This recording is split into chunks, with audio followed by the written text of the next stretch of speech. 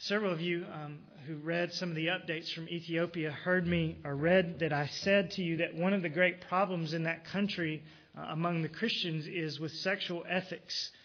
They have a great difficulty putting together what has been thousands of years' worth of culture with what the Bible teaches about how we use our bodies and about marriage and divorce and so on.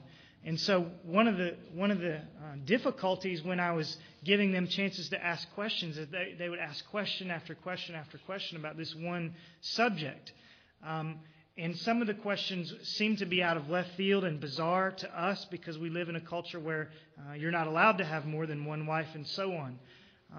And they asked very many questions with all sorts of details and scenarios. And one fellow at one point stood up and he asked a question that went something like this.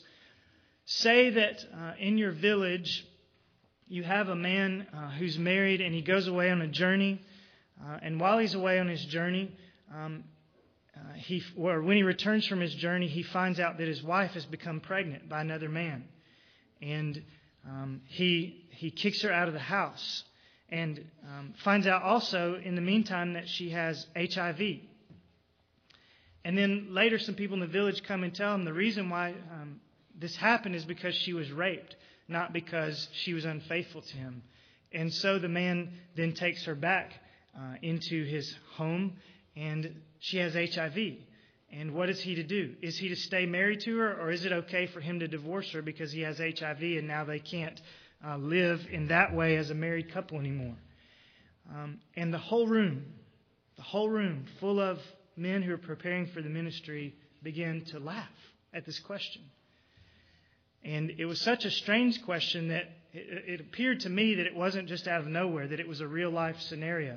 And as the other people began to laugh at this bizarre question, I looked at the man who asked it and noticed he wasn't laughing at all. And so I answered the question, and then we went on with the teaching session, and I noticed that after we took our break, that he wasn't in the session later in the day. He was gone. And I spoke to him later, and I found out it was a real life scenario, and it appeared that he was very much hurt by the way that everyone responded to his question. And I say that today because that's one example of what James is speaking about here. It's very possible for us, even without words, just laughter or demeanor, to harm other people deeply because we don't speak encouragingly but discouragingly to them. And this man, I think, got over that, and he and I were able to talk together and pray together. But what James says is true, and what the world says is not true. The world says sticks and stones may break my bones, but words can never hurt me. All of you know that that's not true. That is not even close to being true. In fact, James says that the tongue is like a world of iniquity. The tongue can hurt someone much worse than physical blows can ever hurt them. So we need to hear what James has to say and what the Spirit of God has to say through James today, because all of us have been on both sides of that fence. All of us have had people say things that just cut us to the heart. And all of us have said things or done things like this laughter that hurt others more than we will ever know. So I want to just begin this morning by reminding you of many different ways that it is possible for us to harm others, to dishonor God, and to make ourselves look absolutely foolish by not taming our tongues. One would be insensitivity, which is the example I just gave. Either saying something to someone or responding in a certain way that just blows them away. They open their hearts and we say something or respond in a way that wounds their hearts when they've opened them to us. Some of us are guilty of that. Another is gossip. Gossip can do so much harm. We hear a story and we tell it to another. It doesn't matter if the story's true or if it's not true or if we don't know it's true. We can ruin people's lives by gossiping and telling things that ought not to be told. Another way is a critical spirit. Some of us, more than others, struggle with being perfectionists and therefore always criticizing others who don't seem to get it right. And we can harm people greatly by that. Complaining is another way that the tongue is untamed. Things don't go the way we want. we whine, we complain, or we just complain with our body language. Same heart attitude. Crudeness or cursing. I'd like to think that no one in here has problems with those things, but no one has tamed the tongue. And so some of us may have a problem with using inappropriate language or talking about inappropriate things or inappropriate things at inappropriate times, potty humor and so on. That's an untamed tongue. Name calling. Name calling is another way that our tongues are untamed, and we all do that as well. We have silly name calling when we're children, and it just gets more serious and sophisticated as we get older. Those of us who are quick to speak and slow to listen have untamed tongues. The Bible says the exact opposite. Be slow to speak and quick to listen. Many of us are quick to speak and slow to listen. We're always talking about ourselves, telling everybody what we have to say or what we did or where we've been, and don't know how to listen to others. And that also is an untamed tongue. When we use God's name in vain, untamed tongue. Use His name as an expression of surprise. Use His name as an expression of frustration. Use His name in jokes. All of these things are taking the Lord's name in vain, and they are untamed tongues. Deceit. Usually we deceive with our tongues. This is an untamed tongue as well. Arguing. Sometimes there is a need to dispute with someone if they are harming another or dishonoring God, but most of us argue just because we like to argue and we want to be right. Arguing or retaliating with our tongue. Someone says something to us, and so we say something smart aleck back to them. Lots of different ways that we sin with our tongues. And I mentioned them all this morning because not all of us will do all 10 of those that I mentioned, but all of us are guilty of some of them. Some of us more than others, but all of us are guilty of having a tongue that is not tamed, a tongue that is not used to glorify God only and to encourage others. And that's what an untamed tongue is. Paul says in Ephesians that we should only speak if we are building one another's up in the Lord.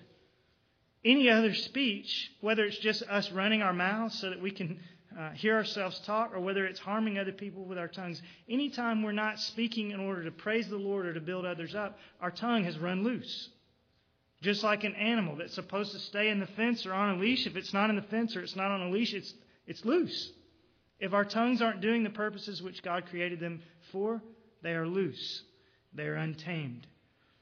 So we need to think about this, and we need to think about the motivation for why we do these things. Because the root problem is not the tongue. The root problem is always the heart, right? What is it in the heart that makes us deceive, or makes us criticize, or makes us argue, or makes us quick to speak and slow to listen? Why do we do these things? Always the answer is selfishness. Always. Take any one of those different ways of misusing your tongue that I mentioned, and the answer is always selfishness.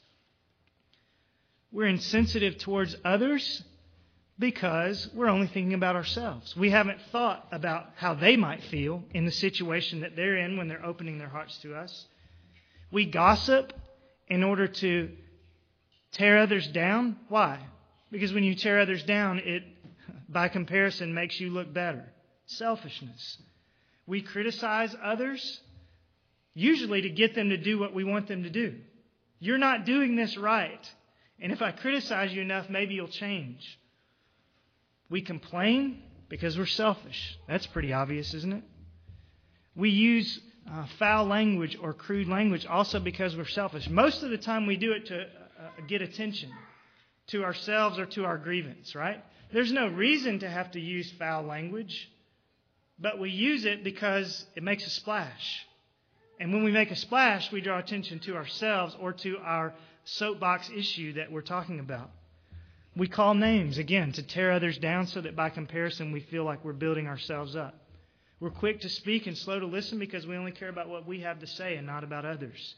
We misuse God's name because, again, we only are thinking of ourselves. We use His name as an expression of surprise or frustration because God is not in our minds. Our desires, our personal desires are what are foremost in our mind. And so if something doesn't go the way I want, I use God's name in vain because I am more important than He is. We deceive others to gain an advantage for ourselves. That's why deceiving, lying is wrong. Because it gains an advantage for ourselves and harms others. So the commandment says, do not bear false witness against your neighbor.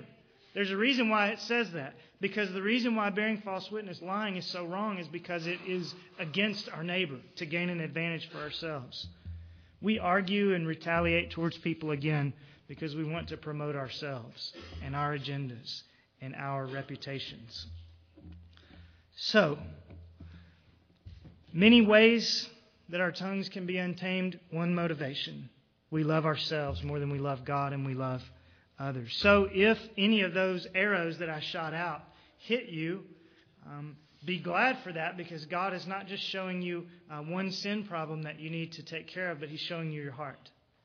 And He's showing me my heart, that our hearts are selfish. And one of the ways that shows is when our tongues run wild. Now, when we look at these 12 verses, I just wrote down 3 questions that I want to ask and try to answer from these 12 verses. 3 questions. The first is this: how serious really is the problem? How serious is the problem of an untamed tongue? And I want to give three answers to that. First, it's serious in that, verse 2, it's a universal problem. Look at verse 2 again. We all stumble in many ways.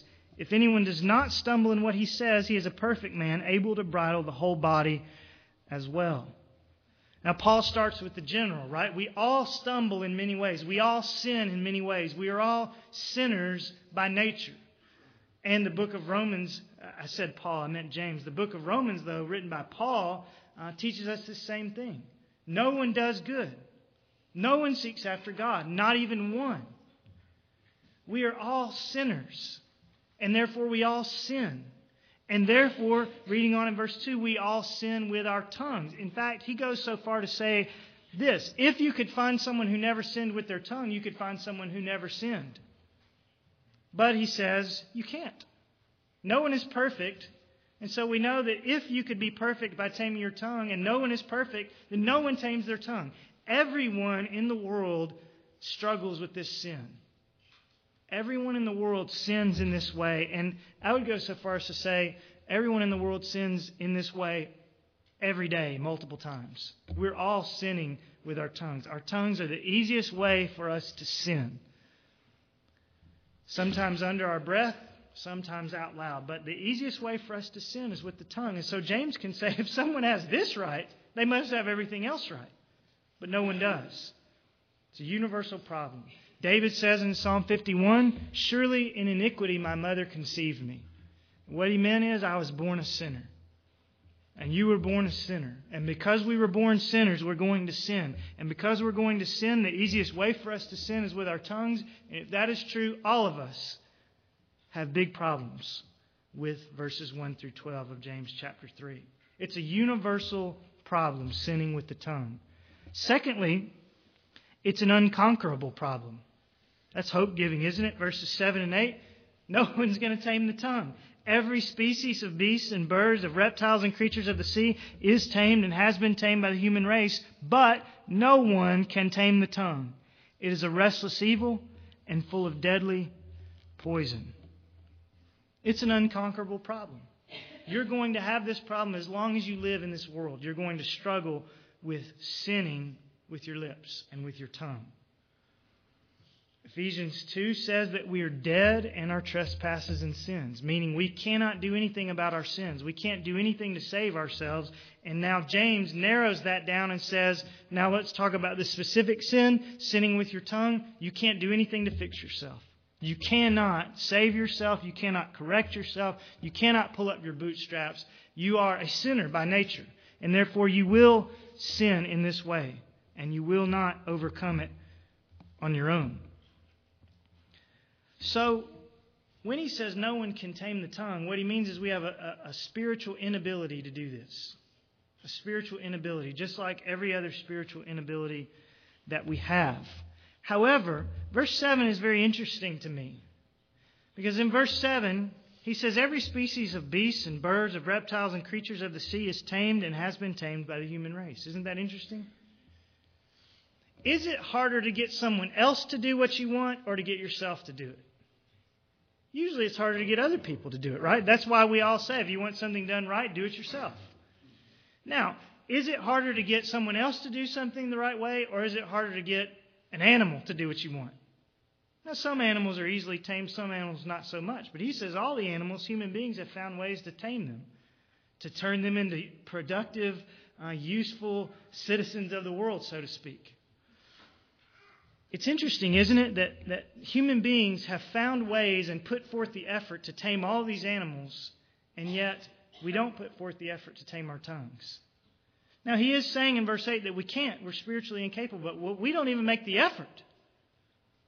I was watching a program on the plane while I was on my way home yesterday, and it was about these, I think they were maybe college students or something, but there were two teams, and the project was to turn a person into a giraffe, basically. They had these long electronic legs and legs that hooked into your arms and these things that you could control to make it eat and so on, so that a person could be inside a giraffe suit and look just like a giraffe and do this for a movie set or something like that. All this effort must have taken weeks and weeks and weeks, thousands and thousands of dollars to put all this stuff together to make a human being look like a giraffe so that they could better understand giraffes and know about giraffes and tame giraffes. All that effort for something that is absolutely pointless. I mean, no offense if any of you are biology majors, but that is absolutely pointless to try to get a human being to be able to act like a giraffe so we can understand giraffes. All that effort into taming animals and very little effort by most of us into taming our tongues. And people spend thousands of dollars to take their dogs and get them to walk in a circle around other dogs. And we don't put very much effort at all into taming our tongues. And not just with animals, other things as well. I mean, you can talk about putting together a business proposal, or getting your yard to look the way you want it, or getting your golf swing to look the way you want it, or whatever it is. We put effort into so many things that are of of no eternal value, or very little eternal value. And here James is saying one of our biggest problems with our tongues, and we don't put effort at all, many of us, into correcting this problem. So it's not just a spiritual inability. It is that. We cannot tame our tongues on our own. But it's also that we don't want to. It's also that we care very much more about taming animals and beasts and reptiles and so on than we do about taming our own tongues. So it's a universal problem. It's an unconquerable problem. And then in verses 9 and 10, James says it's a problem that must be conquered. It's an unconquerable problem, but it's a problem that must be conquered. Listen to verses 9 and 10 again. With it we bless our Lord and Father, and with it we curse men who have been made in the likeness of God. From the same mouth come both blessing and cursing. And here's the key. My brethren, these things ought not to be this way. No one can tame the tongue, but everyone should tame their tongue. Do you hear him saying that? No one can tame the tongue, but it ought not to be this way. We're spiritually incapable of taming our tongues, and yet James is saying by inference in verses 9 and 10, tame your tongue. It ought not to be this way. How can he say that? Well, one, because he knows what he has already alluded to, that we don't want to tame our tongues. Even though we can't spiritually complete the task on our own, we don't even want to. So part of what he's saying is just to get us to see we ought to want to tame our tongues, even though we know we'll never fully do it in this life. But also he can say it for this reason. The same reason why the man with the shriveled hand could not open his hand, and Jesus said to him, open your hand. Because there is power in Christ for us to do what we are spiritually incapable of doing, right? Similarly, the Bible tells us that no one seeks for God. The Bible tells us we can't come to God unless the Father draws us to Him. We can't come to Christ unless the Father draws us to Him. And yet the Bible also says again and again and again, believe in the Lord Jesus Christ. On one hand, the Bible says you can't do it. You can't do it on your own. And on the other hand, it says, do it, believe. And how do we put that together? By understanding that if we are to believe, God, by His Holy Spirit, must give us the ability and the want to believe. And if we have believed, it's because God, by His Holy Spirit, has given us the ability and the want to believe. Same thing with taming the tongue. We cannot tame the tongue, and yet James says, tame the tongue. How? By believing that the Spirit of God, based on the finished work of Jesus, will give us the ability to tame our tongues. We'll never be perfect in this world, but we can grow. And we must grow. He says, these things ought not to be this way. We must grow in this. How can we do it? Because Christ has died and given us the Spirit, and the Spirit gives us the ability to change. Let me read to you 1 Peter 2, verse 24. He himself, Jesus, bore our sins in his body on the cross so that we might die to sin and live to righteousness. For by his wounds you are healed. Jesus died so that we might die to sin and live to righteousness. Can we live to righteousness on our own? No. But Jesus died so that through his power we might. Can we tame the tongue on our own? No. But Jesus died so that through his power we might. So if you are a believer in Jesus this morning, then you have the power to begin growing in this area of sin with your lips and your tongue. You have the power to change if you're in Christ. If you're not in Christ, the solution is not to try harder today at taming your tongue. The solution is to come to Christ. This is not the only sin that you have if you're not in Christ. This is just the tip of the iceberg. The only way you overcome this or any other sin is through Jesus, who died so that we might live to righteousness. So that's the first question. Why is it so serious? Why is it so serious? Because it is universal, it is unconquerable, and yet it must be conquered. We must tackle this problem. Second question. Why is an untamed tongue so sinful? Why is it so sinful? I mean, if we all do it, if everybody does it, and if we're sin by nature and therefore we sin with our tongues, why so bad? Well, 5. If it's in the house, we direct their entire body as well.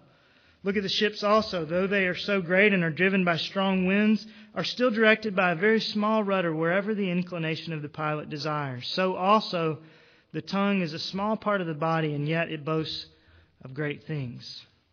Now he's beginning to talk there about how sinning with our tongue harms our own lives and misdirects our own lives.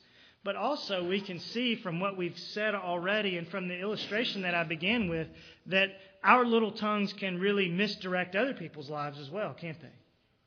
And he gives these illustrations. Bits in the mouths of horses are very small things, and yet you pull that rein and that horse is going to go where you want him to go every time. Same thing with a ship. Now, most of us don't go on ships anymore, but we all know how it works. There's a rudder at the bottom, and in comparison to the ship, it's a very small thing. And yet you can turn your motorboat in a circle very tightly simply by that one rudder that's at the bottom of that motor. To use an illustration that all of us would be more familiar with, because we may not be familiar with horses or ships, think about a light switch. I mean, you turn the light switch off and the whole room goes black, especially if it's nighttime. One little small instrument changes everything. And Paul is saying that about our own lives, but he's saying that also, James is saying that about our own lives, but also about the lives of other people. Our small little tongues, our tiny little words, that one little comment can misdirect someone's entire life. It can ruin their entire day. It can send them on a course of terrible destruction or despair. Let me read you a couple verses in Proverbs that teach this a little bit more directly and to the point. Turn to Proverbs chapter 12, verse 18. Keep your finger in James, but turn to Proverbs 12, 18.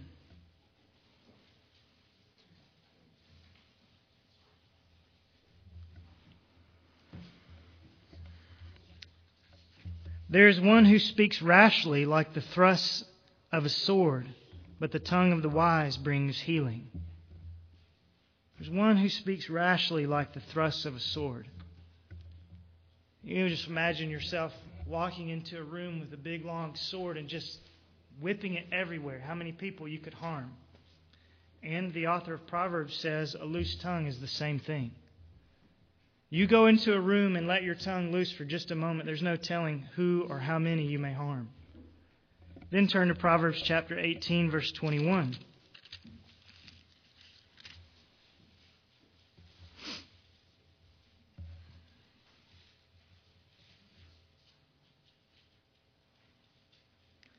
Death and life are in the power of the tongue, and those who love it will eat its fruit. Death and life are in the power of the tongue, and those who love it will eat its fruit. That sounds like a strong statement, doesn't it? Death and life are in the power of the tongue? I mean, come on. I know that words may hurt me. Words aren't like sticks and stones, but surely my tongue doesn't have the power of death and life. Yes, it does. The Bible says that it does. And I'll give you a couple examples of what it means. Naboth. Remember the story of Naboth from 2 Kings? Naboth was a little unimportant nobody in Israel, but he owned a nice vineyard that was next to King Ahab's palace. King Ahab's summer home palace, not the palace in Samaria, but his second home. Next door was Naboth's vineyard. And Ahab wanted Naboth's vineyard for himself. Ahab was the king. Ahab thought he could have anything he wanted. So he went to Naboth and he said, Naboth, give me your vineyard. And Naboth said, listen, God says that every individual's land must stay in his own family so that the tribes of Israel will remain in their inheritance.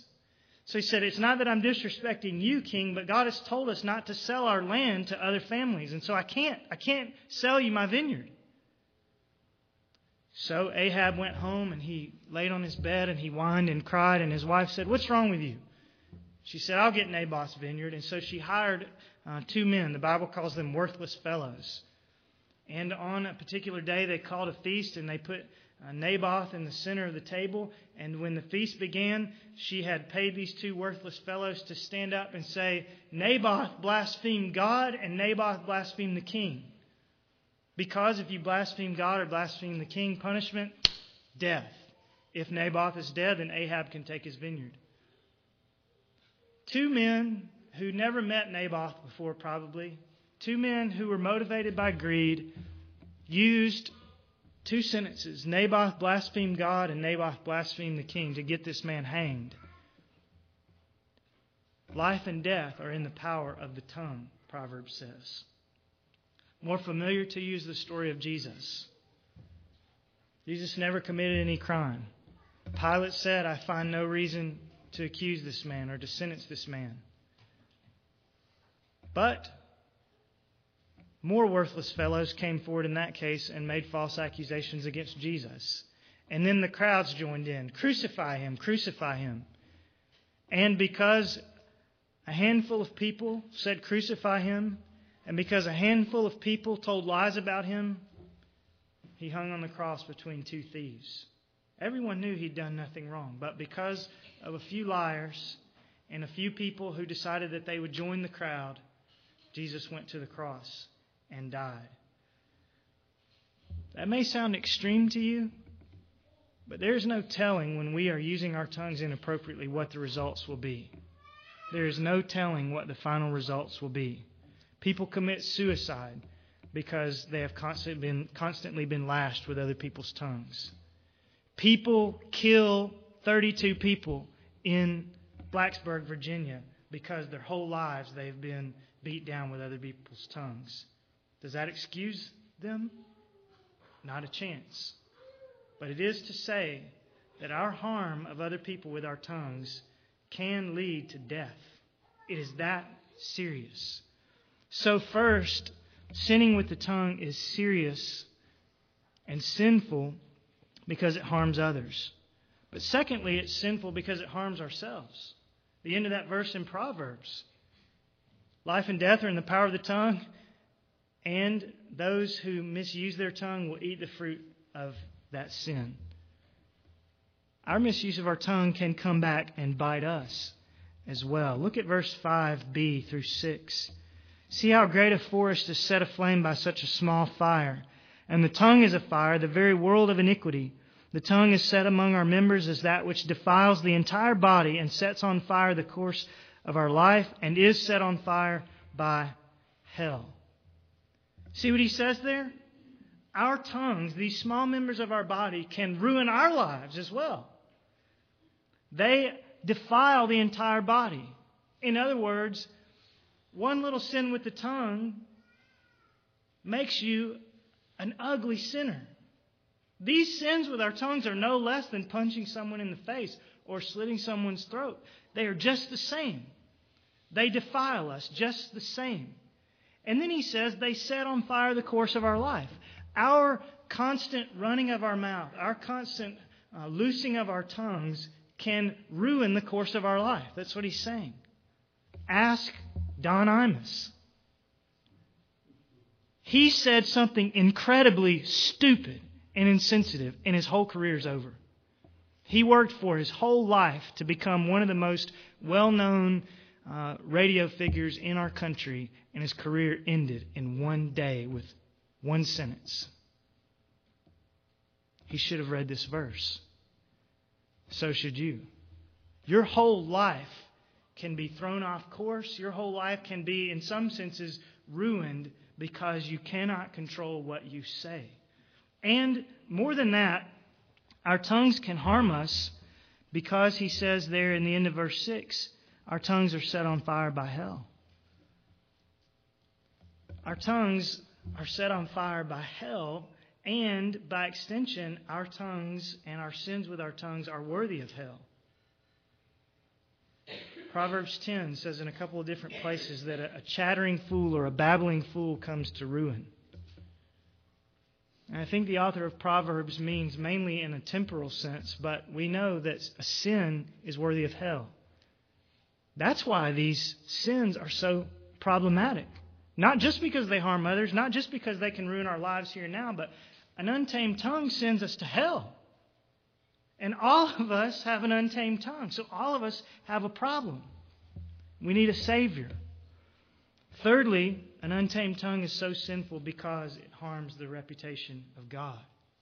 Our tongues can harm others. Our tongues harm ourselves. Our tongues harm the reputation of God. Listen again to verses 9 through 12. With it we bless our Lord and Father, and with it we curse men who have been made in the likeness of God. From the same mouth come both blessing and cursing. My brethren, these things ought not to be this way. Does a fountain send out from the same opening both fresh and bitter water? Can a fig tree, my brethren, produce olives, or a vine produce figs? Nor can salt water produce fresh. Here's what James is getting at. He's getting at the same thing Paul says in 2 Corinthians 5:17. If any man is in Christ, he's a new creature. Behold, old things have passed away and new things have come. And James is saying if new things have really come, if we really have a new creature in Christ, a new nature in Christ, then it makes no sense for us to continue using our tongues as we do. It goes against our very nature. It goes contrary to what God has done in our lives through Christ if we continue to sin and sin and sin without growing and without repentance and without change. And the result of that is that God's name is defamed. God's reputation is harmed. Because the world looks at us and they say, these people are supposed to be God's people, and they talk just like we do. Yeah, maybe they don't curse anymore. Great. They have 9 other ways that they use their tongues all the time to harm one another. They're just like us. They say that they have new hearts. They say that they're born again. They're just like us. God's no big deal. God doesn't change people. They're just using religion as a crutch. They think they're going to go to heaven at the end of the road, and so they're just using God to get what they want. But God's no real thing. God is no big deal. That's what people think about us when we sin. And if the easiest way to sin is with our tongues, then the easiest way to harm the reputation of God is to say that we're Christians, to say that we have a new heart, and continue to act as though our heart is filled with the same bitterness as everyone else's. And James uses these illustrations. If you have a well that's supposed to bring out fresh water, and it starts to bring out bitter water, something's wrong with the well. Bitter water doesn't come out of nowhere. Something's wrong with the well. If you have a tree that you think is a fig tree and it begins to produce some other kind of fruit, it ain't a fig tree, right? I mean, it's crazy to plant what you think is an apple tree and then when it produces some other fruit to keep calling it an apple tree. And it's crazy to call yourself a Christian, to say that the seeds of the gospel have been planted in your life, and then when you see no fruit, to continue to call yourself a Christian. It doesn't make any sense. It goes contrary to our nature. And when we call ourselves Christians and don't produce the fruit of the gospel, then we misrepresent the gospel and we harm the reputation of the God of the gospel. And I preached on the Sermon on the Mount while I was in Ethiopia, and there's a very similar passage there in Matthew chapter 7 that I want to read to you. Matthew chapter 7, verses 17 through 20. Jesus talks about the eternal repercussions of those who say that they're apple trees and don't produce apples. Listen. Every good tree bears good fruit, but the bad tree bears bad fruit. A good tree cannot produce bad fruit, nor can a bad tree produce good fruit. Every tree that does not bear good fruit is cut down and thrown into the fire. So then, you will know them by their fruits. You see James and Jesus talking about the same thing? If you say you're a fig tree and you don't produce figs, they cut you down. If you say that you're a Christian and you don't produce fruit, God cuts you down, throws you into the fire. The repercussions for an untamed tongue, a tongue that is never growing to Christ-likeness, is that we were never really Christians in the beginning. And if we were never really Christians, then the repercussions are to be thrown into the lake of fire. So, for 3 reasons, an untamed tongue is incredibly sinful. It harms others, it harms ourselves, and it harms the reputation of God. So, again, we need to remind ourselves of Christ. 1 Peter 3:18. Christ also died for sins once for all, the just for the unjust, so that He might bring us to God. That's good news. Because if we just read James 3, there's judgment hanging over our heads. But Christ died once and for all, the just for the unjust, the tamed tongue for the untamed tongue, so that He might bring us to God. Our hope is not in ourselves, it is in Christ. Our hope to tame our tongues is not in ourselves, it's in Christ. Our hope for forgiveness is not in ourselves, it is in Christ. So that's the second question. Why is an untamed tongue so sinful? Third and final question. Why are teachers, verse 1, judged more strictly? Why are teachers judged more strictly in relation to their tongues? Verse 1, let not many of you become teachers, my brethren, knowing that as such we will incur a stricter judgment. How does that fit? What does that have to do with what James is talking about? He leads off this passage with this verse about teachers and stricter judgment, and then he goes on and starts speaking about taming the tongue. How does this fit? Well, it fits because those who are teachers have a much greater opportunity to sin with their tongues. They have much greater responsibility with their tongues. They have much greater authority when they use their tongues. And so it is much more serious if we are teachers and we have untamed tongues. It's much more serious if you are a teacher. And he doesn't mean a school teacher necessarily. He means a teacher of God's Word. If you're a teacher of God's Word, you teach in the Sunday school, you lead a Bible study, you preach, it is much more serious if your tongue is untamed. Now let me mention, I just mentioned 3 ways or 3 reasons that's true. Let me mention them to you again. First, teachers have much more opportunity to sin with their tongues, don't they? For the last 30 minutes or 35, or some of you who keep track can tell me when I get done how long it's been. But for the last little while, I've been talking constantly and none of you have been saying anything.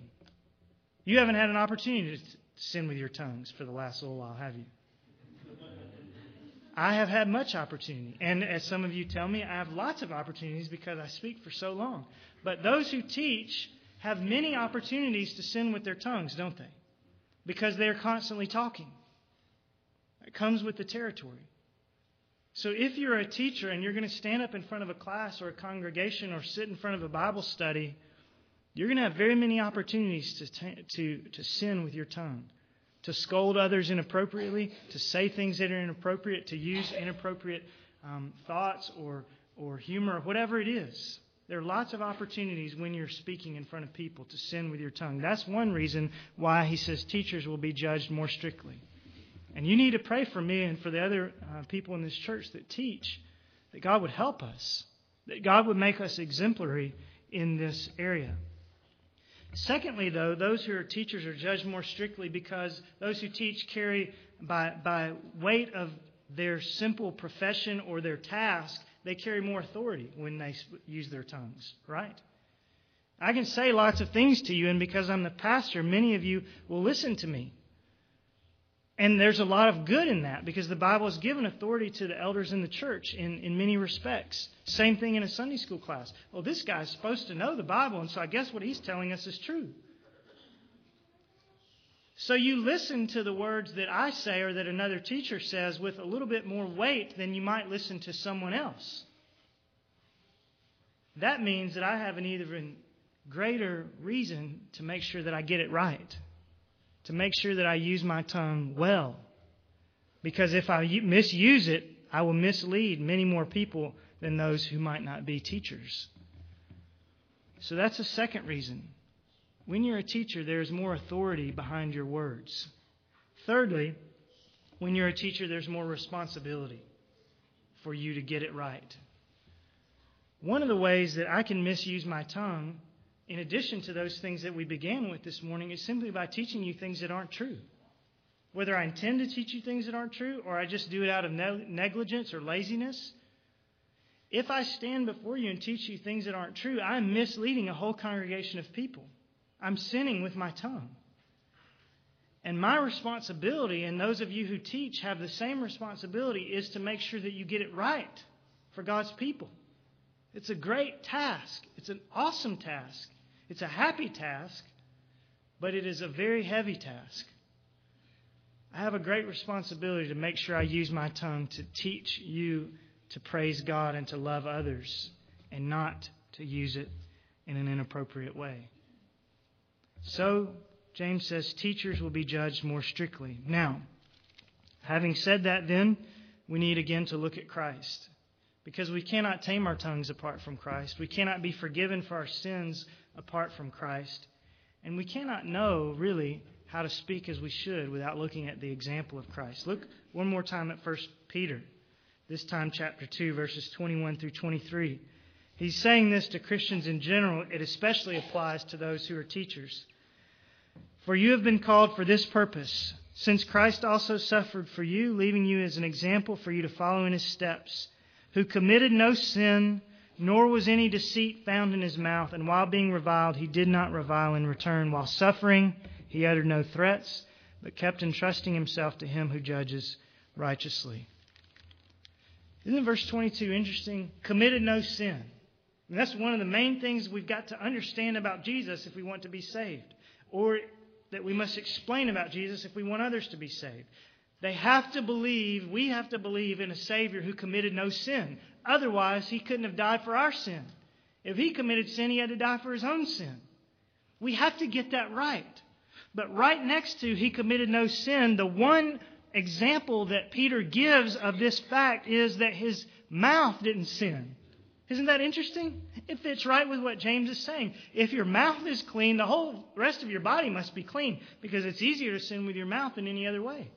And so with Jesus, He said He never sinned, and here's proof of that. There was not any deceit in His mouth, and when He was reviled, He didn't revile in return, and so on. Christ has set us the perfect example. If you want to know how not to sin with your mouth, you go and you read again and again and again the things that Jesus said, the way that Jesus talked, the way that Jesus taught, and so on. It's amazing when you look at Jesus that all throughout, all the times that He taught, all the people that He dealt with, all the things that He said, all the disappointments that were there, He never sinned with His tongue. He's the one that we must look to for help, for forgiveness, and for an example of what we are to become. Now let me conclude by saying this to you about James chapter 3, and in many ways the whole book of James. James chapter 3 is what, when you're studying theology, you would call it a law passage. In other words, James chapter 3 is not mainly directly teaching us about the character of God. It's not mainly teaching us about the facts of the gospel. It's not mainly teaching us about the benefits of the gospel or the promises of God. James chapter 3 is mainly teaching us the requirements of God. Some passages teach us the requirements of God. Others teach us other things. But this is one of those passages that's mainly teaching us about the requirements of God. It's giving us God's law for our lives. So Alistair Begg, who's a pastor up in Cleveland, says it like this about law passages like James 3, like the Ten Commandments and so on, that the law of God is a mirror in which we see our sin. The law of God is not a ladder up which we climb to heaven as though we could somehow obey all of God's laws and save ourselves. That's not what the law of God is for. The law of God, passages like James 3, are a mirror in which we see our sin.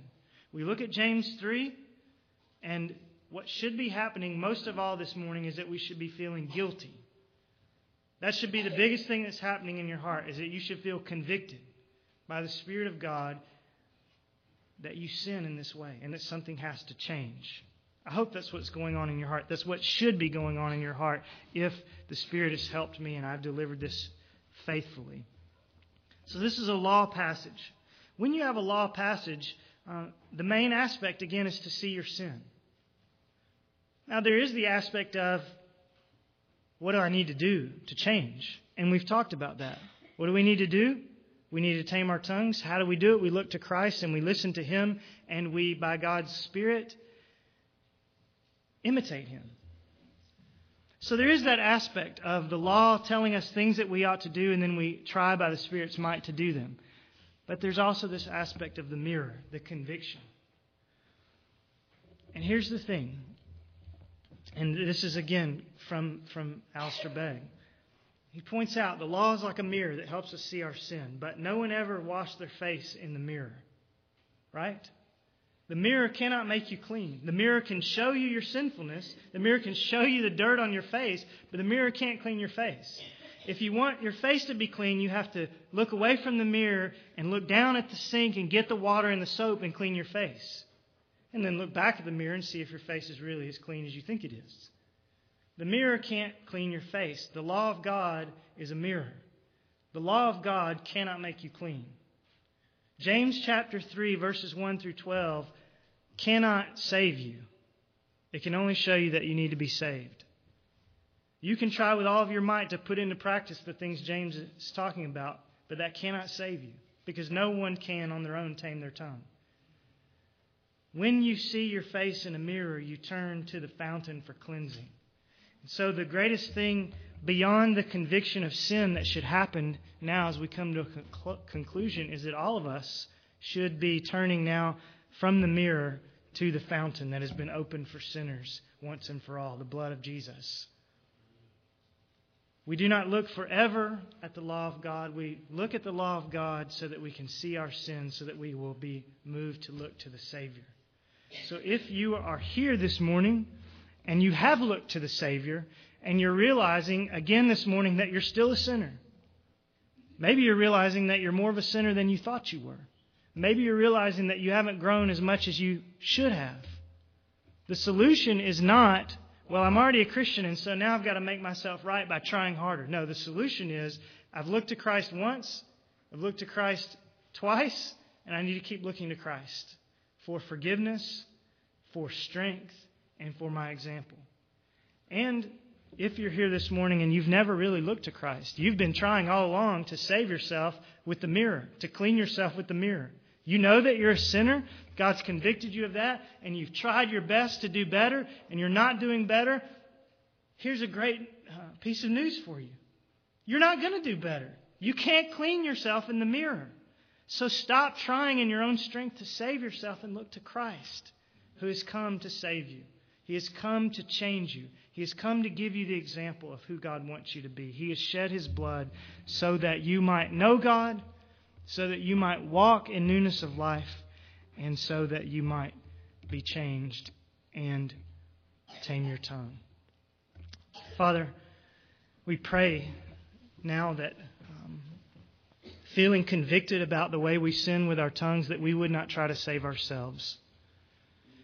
We pray that we would not try to use the mirror to clean ourselves, that we wouldn't try to use the law to save ourselves, but God, that we would let the law and the conviction that it brings drive us to the Savior.